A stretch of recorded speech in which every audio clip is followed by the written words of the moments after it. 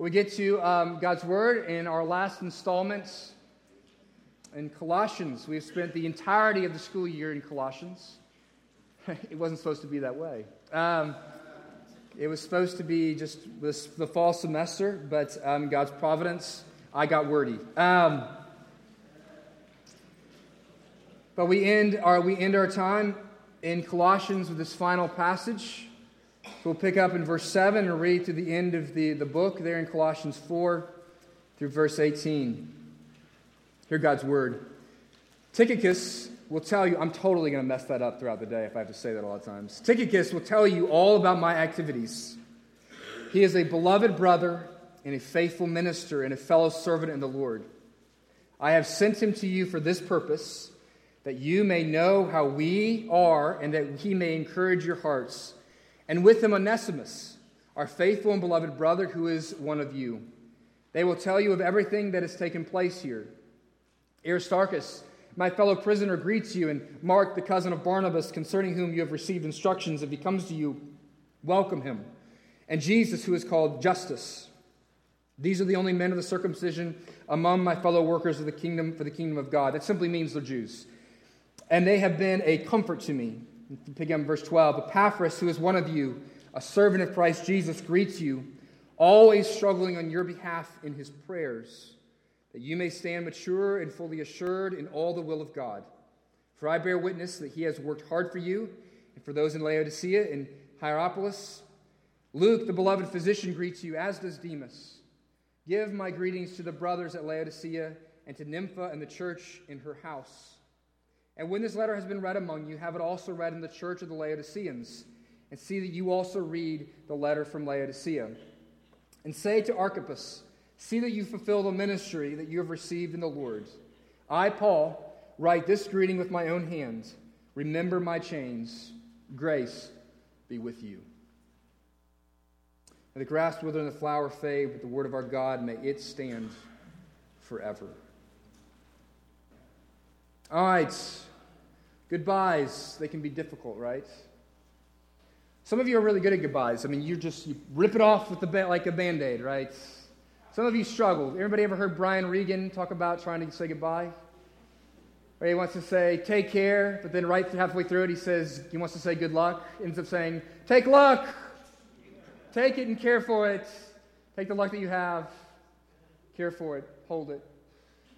Some of us struggle with goodbyes. Paul seems pretty good at it. He gets used to it in all his letters. And sometimes we reveal, as we say goodbye to folks, a part of ourselves in the middle of the goodbye. Our affections, our emotions may well up. Sometimes we finally say the thing that we have been meaning to say for quite some time. The appreciation that for some reason we have been so embarrassed to state, but now in the last moment have the gumption to finally say. Sometimes it is we realize that we have to clear the air of an offense before we depart from somebody. Sometimes it is we got to give instructions, right? Even as an adult, this is what your mother does to you when you're leaving her house. Call me when you get home. Make sure you tell me when you've gotten to wherever you're going. Take care. Be careful of the weather, whatever she says. Sometimes during a goodbye, you start making plans about the next time you're going to see each other. Hey, it's our 10-year high school reunion. We'll see you at the 25th. We'll see you the 25th. We'll see you next summer. Well, what is communicated? There's a lot communicated here by Paul in this goodbye. He says a lot. It's goodbye buckshot from Paul, and therefore it's difficult to kind of categorize it well into a clearly thematic sermon. So we're simply going to walk through and try to articulate some of the things I think that come to the forefront of Paul's thinking here and what he's trying to communicate. Paul is communicating some things indirectly, and that they're implicit to what he's saying, some emphasis that we see here. And there's a few things we'll look at that he says very directly to the church in Colossians that we can learn from. So 3 things this morning that I think is articulated, that is communicated to us, that Paul tells us in this passage and in this goodbye. And the first is this. Paul tells us how God is changing the world. That doesn't sound here like Paul is someone at one of the award shows. Apostle of the Year goes to the apostle named Saul, formerly known as Saul, who is now Paul. And he gets up there and he's going on, I'd like to thank my 3rd grade teacher. I'd like to thank my administrative assistant and my messenger boy. I'd like to thank them for all the work. Couldn't do it all without them. See, in the midst of all the names and the apparent little details and instructions we see in this goodbye, what can be missed is the forest for the trees. And what is clearly seen is that Paul has what? He's got friends. Do you have friends? Think about this. Paul is a man, he's a superstar in the faith. Paul's a superhero. One of the great mistakes we can make in ministry, and for me particularly as a pastor, is to say, can I be Paul? God hasn't called me to be an apostle. He hasn't called me to write God's words. He hasn't called me even to be a superhero. Paul appears to be a superhero. Paul accomplishes an unbelievable amount in his lifetime. He has incredible capacity. He's clearly a genius and a brilliant man. The way God shaped and directed his life, that he would have known the Old Testament scriptures back and forth, and that God would have saved him and made him the one who could so clearly and beautifully articulate Jesus as he is found in the Old Testament and articulate the New Covenant beautifully and brilliantly. Paul's not only a great theologian, the greatest theologian the church perhaps has ever known, and he writes God's words by the Spirit of God, but not only that, but he is a movement maker. He's a church planter. He leads hundreds, if not thousands of people to Christ, but not only is he worried about simply leading people to Jesus, as important as that is, he wants to see something even greater than that, a movement of church planting in the world that supports and keeps the gospel flourishing and moving forward for generations and generations to come. Paul takes the gospel to pretty much the entirety of the known Roman world, we believe, and plants churches wherever he goes.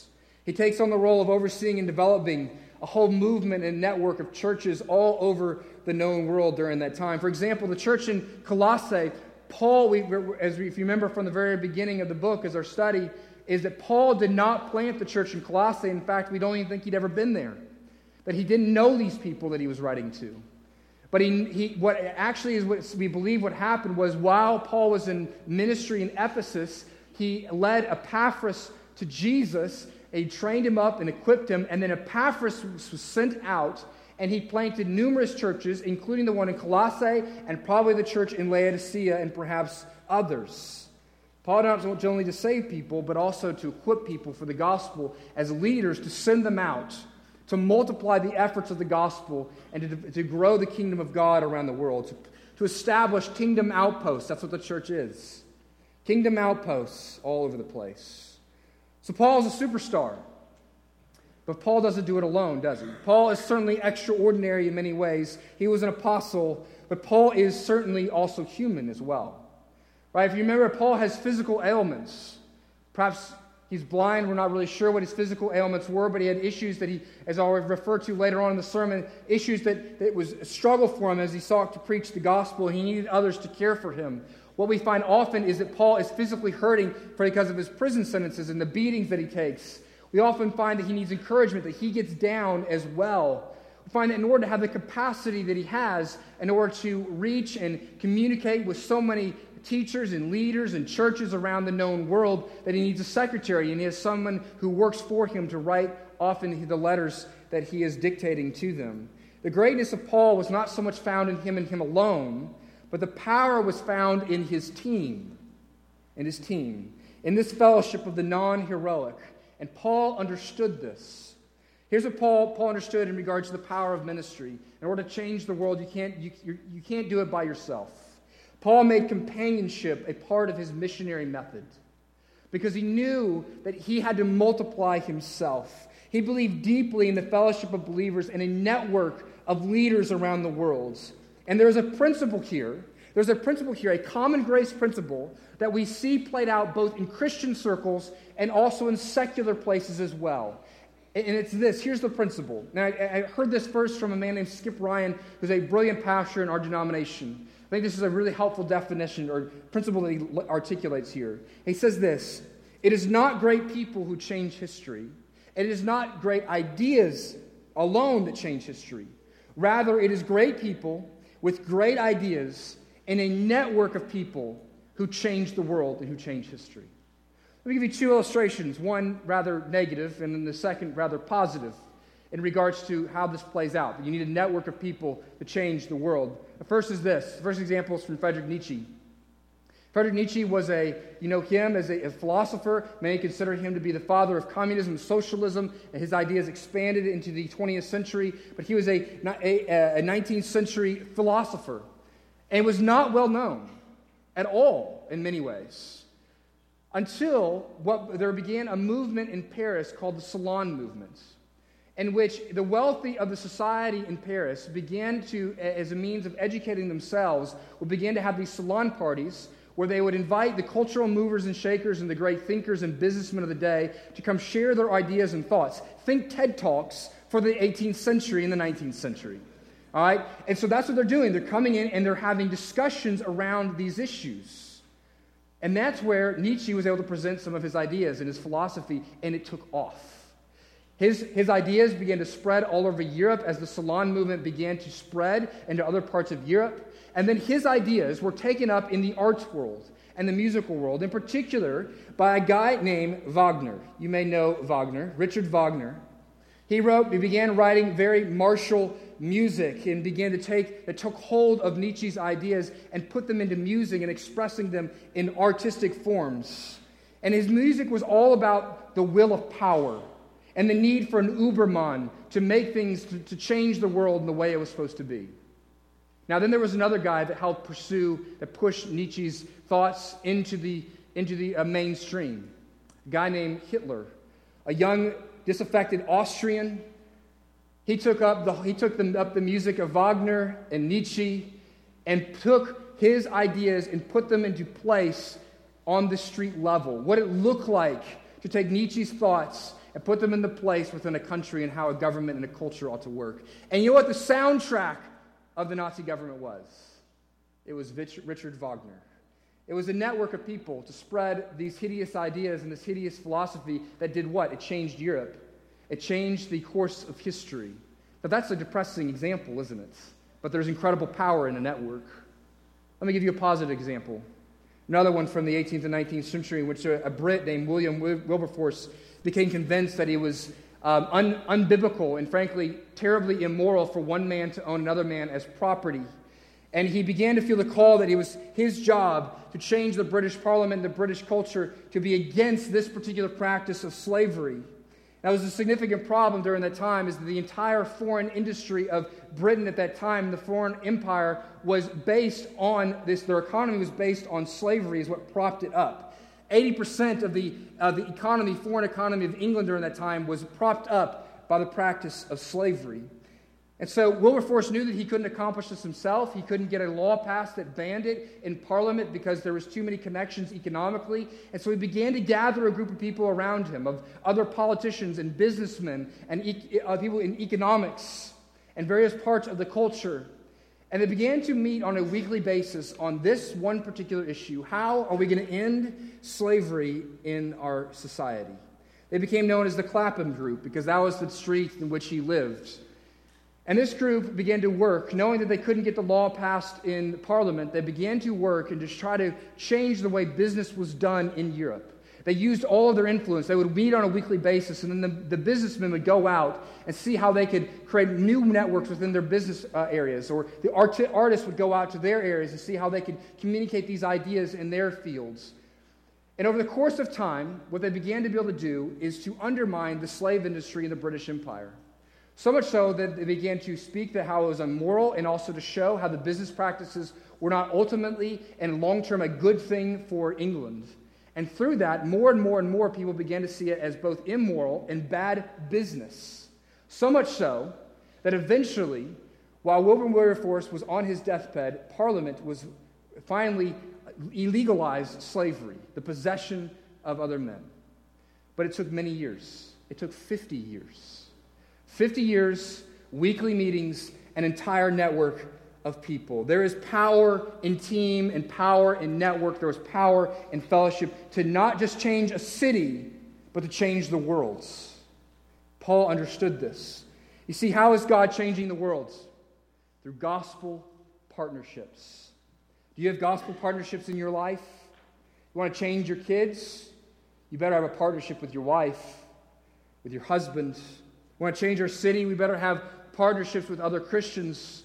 who are like-minded and have a passion for different issues going on in our city. If you live a solitary, singular life, living with a Lone Ranger mentality, thinking that you can accomplish great things all by yourself.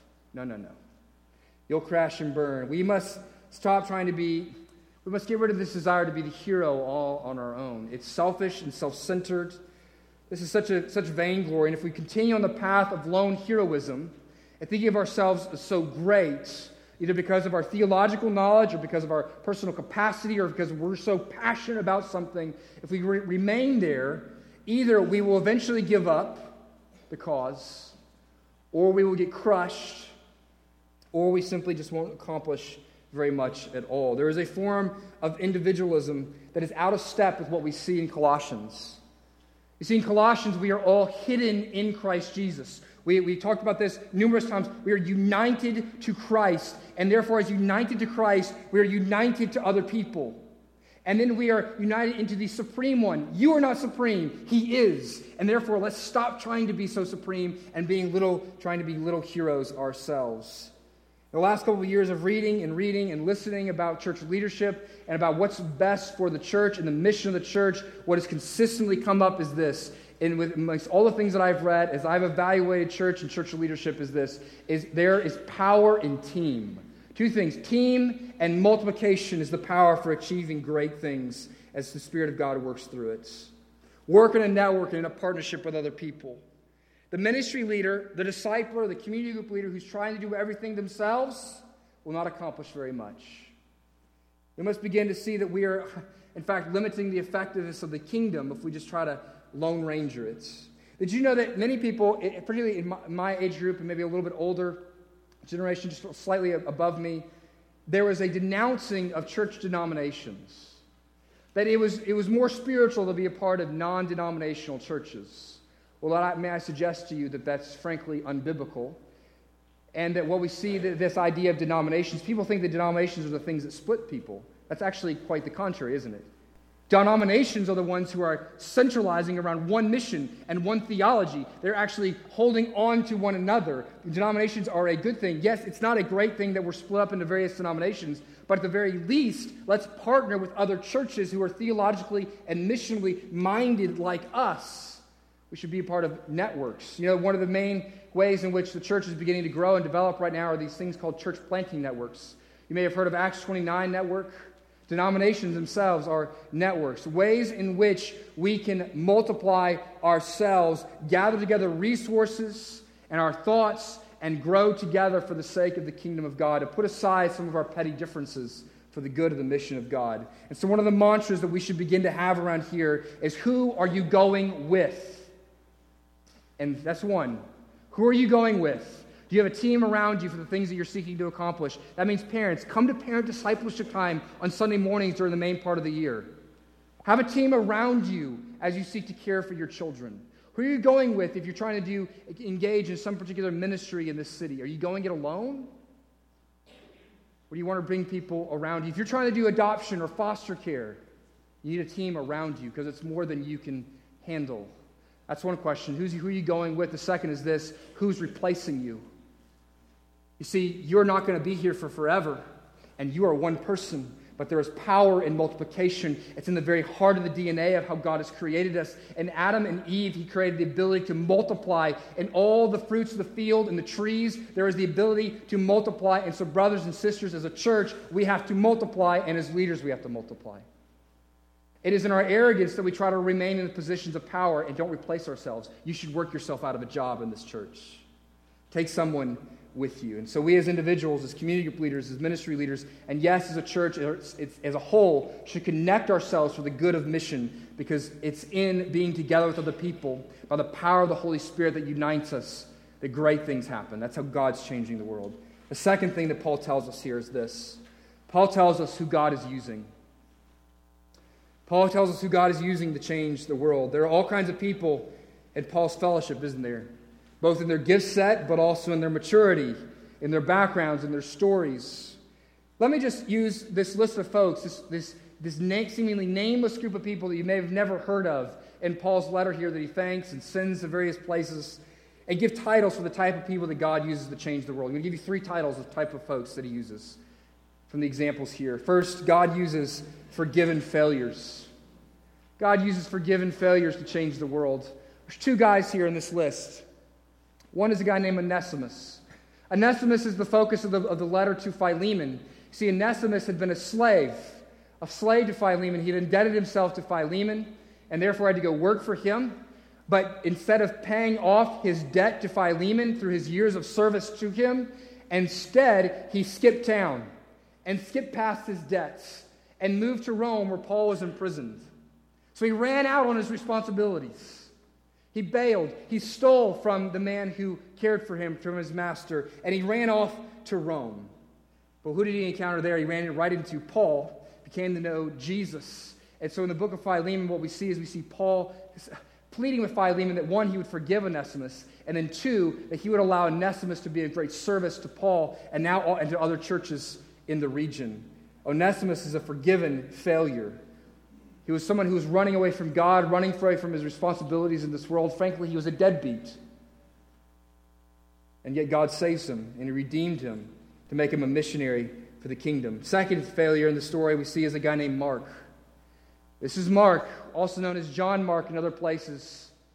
Often people would have two names. They would have a Jewish name and a Greek name. Mark is a Jew of a prominent family. He's the one who has written the Gospel of Mark under Peter's tutelage. And you may know the story of Mark. Mark was part of a mission for one of Paul's first missionary journey. But they move along in the missionary journey. At some point, when they arrived in Perga, there began to be some persecution there. And Mark bails. He goes home. Whether it was he missed the comforts of his fairly probably wealthy family, or the love of his mother, or things just got too hard on the mission field, Mark pieced out. And so later on, when Paul comes back to Jerusalem and he's establishing and getting ready to go on another missionary journey, he and Barnabas have a significant fight over whether Mark should take Mark along. And so much so that Paul and Barnabas split ways. Paul goes one direction and Barnabas goes another direction. Barnabas ends up taking Mark. But over the course of many, many years, Mark is repentant for his failures. He begins to take on the mission once again. And what we see is that in the various gospel letters, or the letters by Paul to various churches, Mark is mentioned multiple times. For instance, here in Colossians 4, he says, welcome Mark back. In Philemon 24, he is referred to as a fellow worker. And what we see is that Paul, at the end of his life, who does he request to have near him? The failure that was Mark. See, we have Onesimus, who was a failure before he became a believer, and then we have Mark, who was a failure even after he became a believer. And yet, in their forgiveness, God uses them in bountiful ways. Are you a failure? Many of you have this experience in which you're like, I'm on the team, and then you failed in a big way. Maybe you failed morally.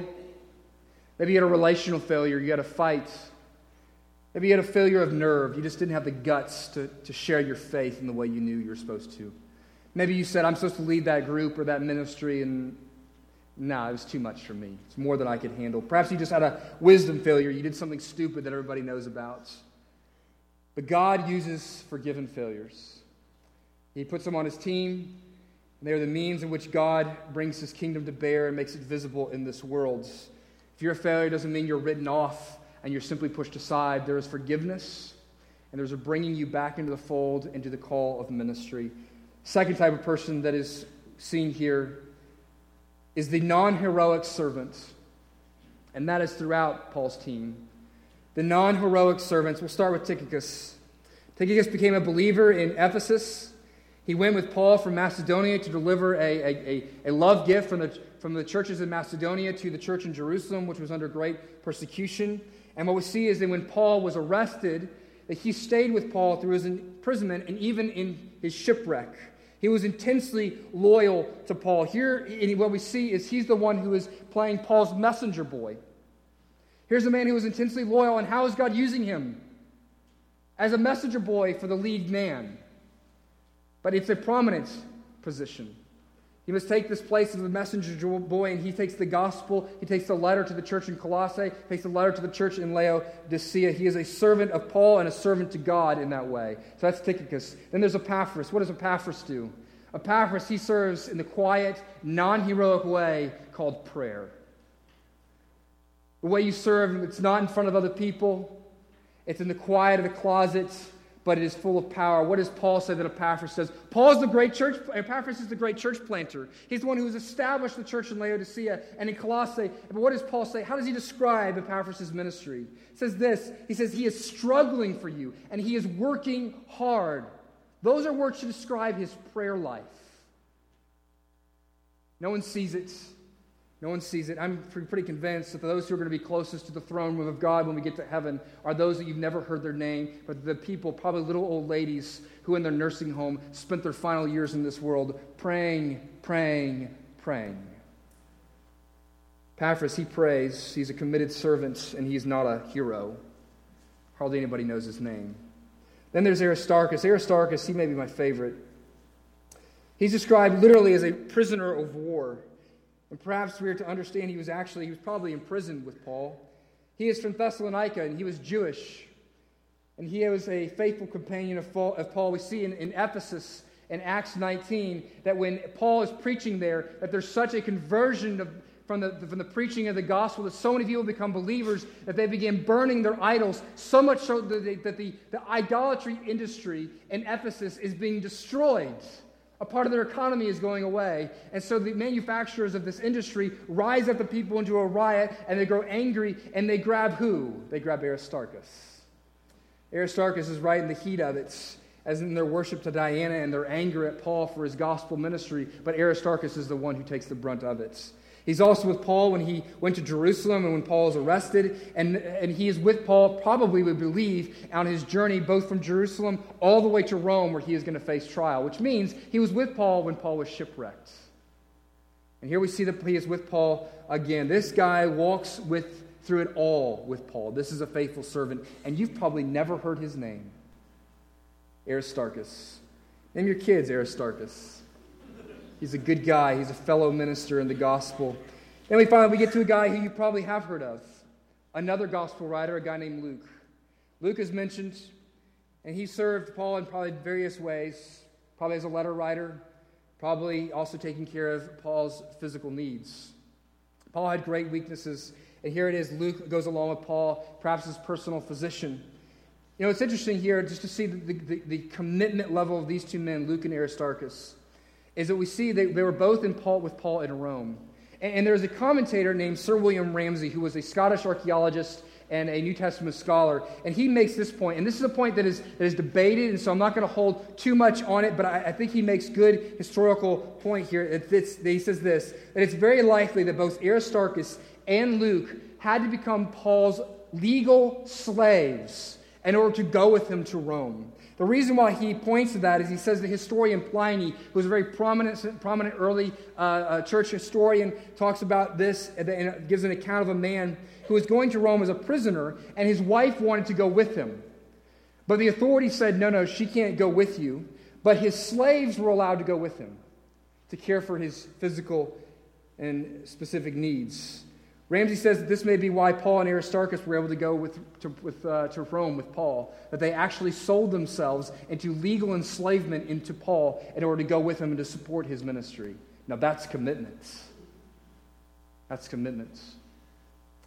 The people you've never heard of. You know, there's missionaries you've never heard of in many parts of the world that have done this very same thing. In the 1800s, there was missionaries to the little country of Suriname in South America. In Suriname, these missionaries went to Suriname, and they were trying to engage and do missionary work there. And they found out about these little islands that were just off the coast of Suriname. Suriname's on the northeastern coast of South America. And they found out these little islands that were just off the coast that were slave islands. There were huge plantations there in which there were thousands upon thousands of slaves working on those plantations. But the plantation owners, in their infinite wisdom and great business practices, would not allow anybody to speak with their slaves unless they were also a slave. They didn't want them letting them know about what the rest of the world was really like. But these missionaries, in an attempt because they so greatly desired to preach the gospel to the broken and the downtrodden and the enslaved of this world, what did they do? They sold themselves into slavery so that they could share the gospel. The people you've never heard of, the non-heroes. You see, being a hero and a great man or woman for God does not mean that you're up front. In fact, for those of us up front, there is great danger. Because frankly, being up here is somewhat antithetical to the gospel. To get the praise of man, God constantly uses the weak and the small and the quiet, the lowly ones in the quiet places who you never knew their names.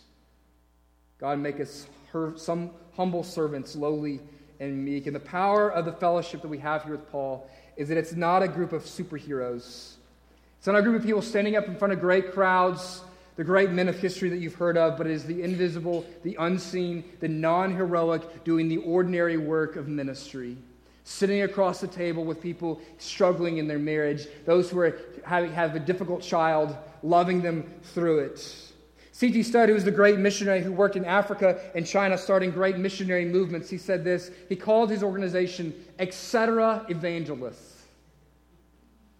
The no-name evangelists. He says this. It was Jesus, Peter, Paul, and then the rest of us are etc. Jim Elliot said that we are nobodies telling everybody about somebody that can save anybody. We are nobodies telling everybody about somebody that can save anybody. These appear to be a bunch of nobodies, doesn't it? People that you've never heard of. Flyover country in the Bible is where they get their names. You've probably heard of Mark and Luke, maybe, but Tychicus, Aristarchus, Onesimus, Epaphras.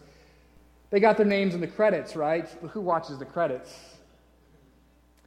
You're usually shaking off the popcorn, waking yourself up as the credits scroll and turning your back. So yes, we know the names of George Clooney and Meryl Streep, but without the list of names of producers and cameramen and the people who write the stories, there would be no George Clooney. In the same way, we know about Paul, right? But guess what? There is no letter to the church of Colossae unless there's Epaphras.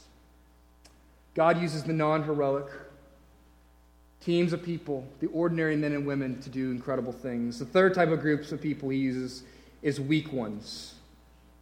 Weak ones. Two people here in the list. We see Archippus. I'm not going to say a whole lot here because we hardly know anything about him, but it says this. Say to Archippus, see that you fulfill the ministry that you've received in the Lord. Many commentators believe that Archippus was struggling. And this is Paul giving him a little slap on the back. Keep going, buddy. Press on. We don't know too much about him, but the other guy I want to focus on in regards to weak ones is this brief mention of a guy named Demas. Demas, who's a part of Paul's team, but we know this from the last letter that Paul ever writes to 2 Timothy. He's soon to be executed, we believe, when he writes 2 Timothy. But we find there in 2 Timothy that Demas deserts Paul. He deserts Paul, and here's the indication. Here's the reason why. It says that Demas loved the world. Now, there's not necessarily an indication that Demas necessarily apostatized. He may have. He may have simply completely rejected the faith. Or he simply became what we call the carnal Christian. Now, I'm not sure that's a true category, but he essentially he left the fields. He did what Mark did earlier. He wimped out. And this is the final word we have about Demas. Here's the word I wanted to say about that. Here's what we learn from the presence of Demas on the team. God is sovereign in who he has put on the team. And God could use even weak Christians, and perhaps at times there are wolves in sheep's clothing, and for some reason God uses them in his kingdom as well. God uses even those for a time and a season who will eventually backslide. I don't understand it in his sovereignty and his providence, but he does anyways. Listen, this is part of my history and the story that I have. My youth pastor, I had great parents who taught me the gospel and the grace of Jesus Christ. But like many people, it took somebody else to communicate the grace of Jesus. And on a mission trip, my youth pastor, a man named Dan preached from the book of Hosea, and the penny dropped for me when I was 15 years old. And the grace of God, through the way in which he was able to articulate the gospel, it moved me and changed my life. 5 years later, Dan left the ministry because he had extorted over $60,000 from his church. He later left the ministry entirely after multiple churches to pursue a gay lifestyle. He doesn't love Jesus. We're friends on Facebook. He's running as fast as he can away from Jesus. Does that demean his work in my life? In God's providence, God used him who appears, at least in the evidence that we have now, a backslidden person who's run away from the faith, who doesn't appear to be a believer, and yet God has used even him in my life. Some of you know the name Darren Patrick. I shed tears a couple of weeks ago. A man who's been well known. He led a church of about 3,000. And in the last couple of years, there's been young guys, men that I have enjoyed and appreciated. You may have heard their names: Tolian Chavigian, Mark Driscoll. Men who've gotten in trouble for the way in which they have led their churches. They have fallen into adultery. This happens on a weekly basis. And this has probably been your experience, that you've had someone who has served you well and has preached the Word of God to you, and yet you had somebody in your life who was on the team, we thought. They reject the faith, or they peace out from service, and they disappoint you. I would say don't let that discredit the power of God's work in your life and what God did through them. Yes, grieve. Grieve their loss from the team. Grieve their loss from God's church. But notice that look who God can use. And if God can use forgiven failures and know-nothing, no-name, non-heroic people, and yes, he can even use people who may walk away from the faith, he can use you, who I trust, by the evidence and the fruits of your life, that you're filled by the Spirit of Jesus. There was men and women. There were those who had sordid backgrounds. There was those who had been failed Christians. There were the weak. There were Jew and Gentiles. This is a diverse fellowship. And what did God do? He used them to change the world. And this is the model that God uses. In fact, this is the model that Jesus uses too, didn't he? Jesus doesn't stay. He stays for what? Maybe 34, 35, 33 years is the typical thing. We're not really sure. But Jesus lives in utter obscurity for the vast majority of his life. And then he takes 12 knuckleheads. And you know what? Jesus dies on a cross. He's a great man. He's God in the flesh. He has a great message, the gospel. But how has the world changed? Jesus goes to heaven. He does it this way. He sends his Spirit into the 11 knuckleheads. And what happens is they take the gospel to the known world. And the world is flipped upside down. A team of knuckleheads, of know-nothings, of non-heroes. We know their names now. But they served in quiet places and the world was changed. This is how God is changing the world. So we've covered all those names. All right, there's other guys like Justus. We don't know anything about him. There's Nympha. We're not sure if it's a woman. What's going on there? But Paul, in verse 18, we come to the last point where Paul concludes his final greetings in this way. Verse 18, I, Paul, write this greeting with my own hands. Remember my chains. Grace be with you. 3 quick things to say. Well, 2 real quick, and then we'll get to the thing I want to talk about. First is this. Paul's making sure that you know that it's him authentically who's writing this letter. There was apparently an issue in the early church where people were claiming to be Paul and writing letters to churches and saying things that were not in line with the gospel. And so Paul apparently has a mark, a particular signature that he writes on his letter so people know that it was him. That's just a point there. Second, we see the poignancy of this. He says, remember my chains. We're not entirely sure why Paul said that. It could be he's asking for prayer. It could be that he's communicating. Look at the grace that is being extended to you. That there is one who would be enchained for the sake of the gospel. Look at what we will expend out for your good and for your welfare as believers. But the main thing, the most important thing I want you to see is the whole point of Paul's ministry. And here it is. Paul tells us this, how God is sustaining us. And how is God sustaining us? Well, Paul talks about it. It's the bookends of the whole book. It starts and ends in the exact same ways.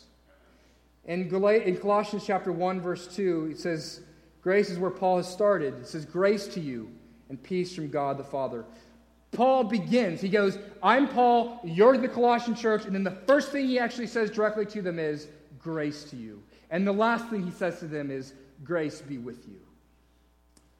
Grace be with you. Paul begins with grace and he ends with grace. Let me read you a lengthy quote that John Piper has on this particular phrase I think is important. I'm going to read it to you, kind of like a commentary. I'm sorry for that, but bear with me. He says this, Paul has in mind here that the letter itself is a channel in saying grace to you at the beginning, that the channel of God's grace to his readers. Grace is about to flow from God to the church in Colossae through Paul's writings here.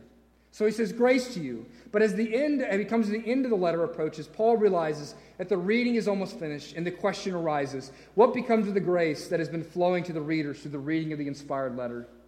And he answers with a blessing at the end of every letter. Grace be with you. Grace be with you as you put the letter away and leave the church. Grace be with you as you go home to deal with a sick child and an unaffectionate spouse. Grace be with you as you go on to work and face the temptations of anger and dishonesty and lust. Grace go with you as you muster courage to speak up for Christ over lunch. And he goes on to finish and says this, thus we learn that grace is ready to flow to us every time we take up the inspired scriptures to read them, and we learn that grace will abide with us even when we lay the Bible down and go about our daily living. End quote. Here's the point, that it is all from grace, from first to last.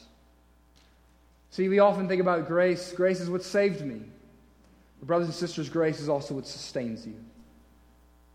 Want to change the world, you've got to be sustained. You've got to make it to the finish line.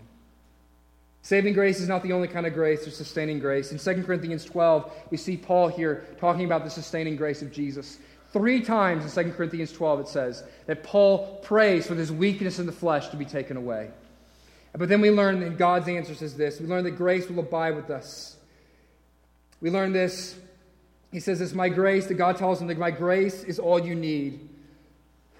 Grace is all you need. For my grace is sufficient for you. My power is made perfect in weakness. We think it's the strong who change the world. My power is made perfect in weakness. F.F. Bruce is a great New Testament commentator, says this. He paraphrases that, says this. My grace is all you need, for my power is most fully displayed when my people are weak. When my people are weak. Grace is not only unmerited favor that saves you, but grace is the sustaining help of God that keeps you on your feet through the long journey, the pilgrimage we call Christianity. That's why if you're struggling with your Christian life, I totally recommend that you pick up a little book. The Pilgrims brought it over. It's called Pilgrim's Progress. We're actually about to, our next series this summer is what we're going to do is we're going to pilgrim, calling it Pilgrim Through the Psalms. We're going to pick up on various themes of what it looks like to pilgrim and how David and the other psalmists help us walk through the emotions and the experiences of the Christian life. We hear this scene from Bunyan's Pilgrim's Progress. There is a scene where Christian, he's the main character, his name's Christian, comes into an interpreter's house. That's another guy. Weird names in Pilgrim's Progress. It's an allegory. Deal with it. And the interpreter shows him various scenarios to instruct him on the basics of the Christian life. And Christian saw here that the interpreter brought him to a place where there was a fire burning against a wall. And there was a person standing beside the fire, throwing a bunch of water on the fire, trying to put the fire out. But the fire grew only higher and hotter. So Christian asked the interpreter, what does this mean? The interpreter said, that is the work of grace that is wrought in the hearts. And he who casts fire upon it, though, is trying to extinguish it. That one is the devil. But do you want to see the reason that the fire still burns higher and hotter? I will show you the reason. And so he took Christian around to the backside of the wall, and there he saw a man stoop down with a vessel of oil, in which he was continually throwing the oil in the fire, but he was doing it secretly. And Christian asked, what does this mean? And the interpreter answered, that is Christ, who is continually with the oil of his grace, maintains the work already begun in your heart, by the means of which, though the devil do what he may, the souls of God's people prove gracious still. And in that thou seest that the man stood behind the wall to maintain the fire. This is to teach you that it is often hard in the midst of temptation to see how this work of grace is maintained in the soul. But by the work of Jesus Christ it is. It is done secretly. There is always grace that continually flows from Christ to his people to sustain us. Listen, brothers and sisters, we've talked about your marriage and how to apply the supremacy of Christ to your marriage and to your parenting, to your work life. What's going to sustain you? You see, my great concern for you college students who are graduating and leaving, and my great concern for so many of you, is not what holds tomorrow, but that you would give up 3 weeks, 3 years, 30 years from now. That you would stop clinging to the sovereign grace of Jesus that sustains you.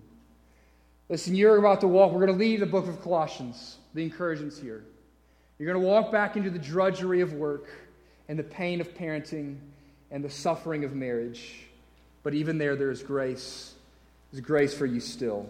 So here's what I want you to see, brothers and sisters, that there is grace is always the first word, and it is always the last.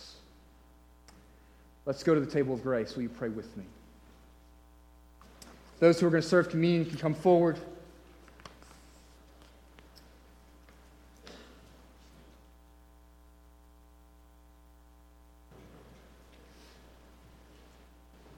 Lord, I confess that we think too much of ourselves. At least I would say the most typical day in my life is I get up and think about what I can accomplish and how I can take part in my individualistic hero efforts. But Lord, I am so weak. And so, Lord, I pray the dangerous prayer that you would reveal to us our weakness. And that in our weakness that we would run to the partnership in the gospel that we would have with other people. And even more so that we would run to the greatness of God that we sang about earlier. That we'd run to your sustaining grace, saying, God, I am so weak. May you make me strong in your power. So reveal yourself. Gracious God, may we be a people who are so omniscient, who have such a beautiful, great vision of what you're calling us to and changing the world, to bring the kingdom to bear, to make the invisible kingdom visible in this world. That it would so catch a vision for that it would be a vision and a mission that is so beyond us that we would go, God, unless you do it, this will fall flat on its face. Lord, we thank you that in every step of the way, you sustain us and you feed us. And so, Lord, we now come to the table of grace that feeds us week in and week out, month in and month out. And Lord, we set aside this plain, ordinary bread, and may you be gracious to us through it. Will you set aside this plain, ordinary cup that represents your blood, and may it be the grace to us that reminds us of our righteousness in Jesus. Fill us by your grace and your mercy even now, and experience even as we take and we eat. We ask this in Jesus' name. Amen.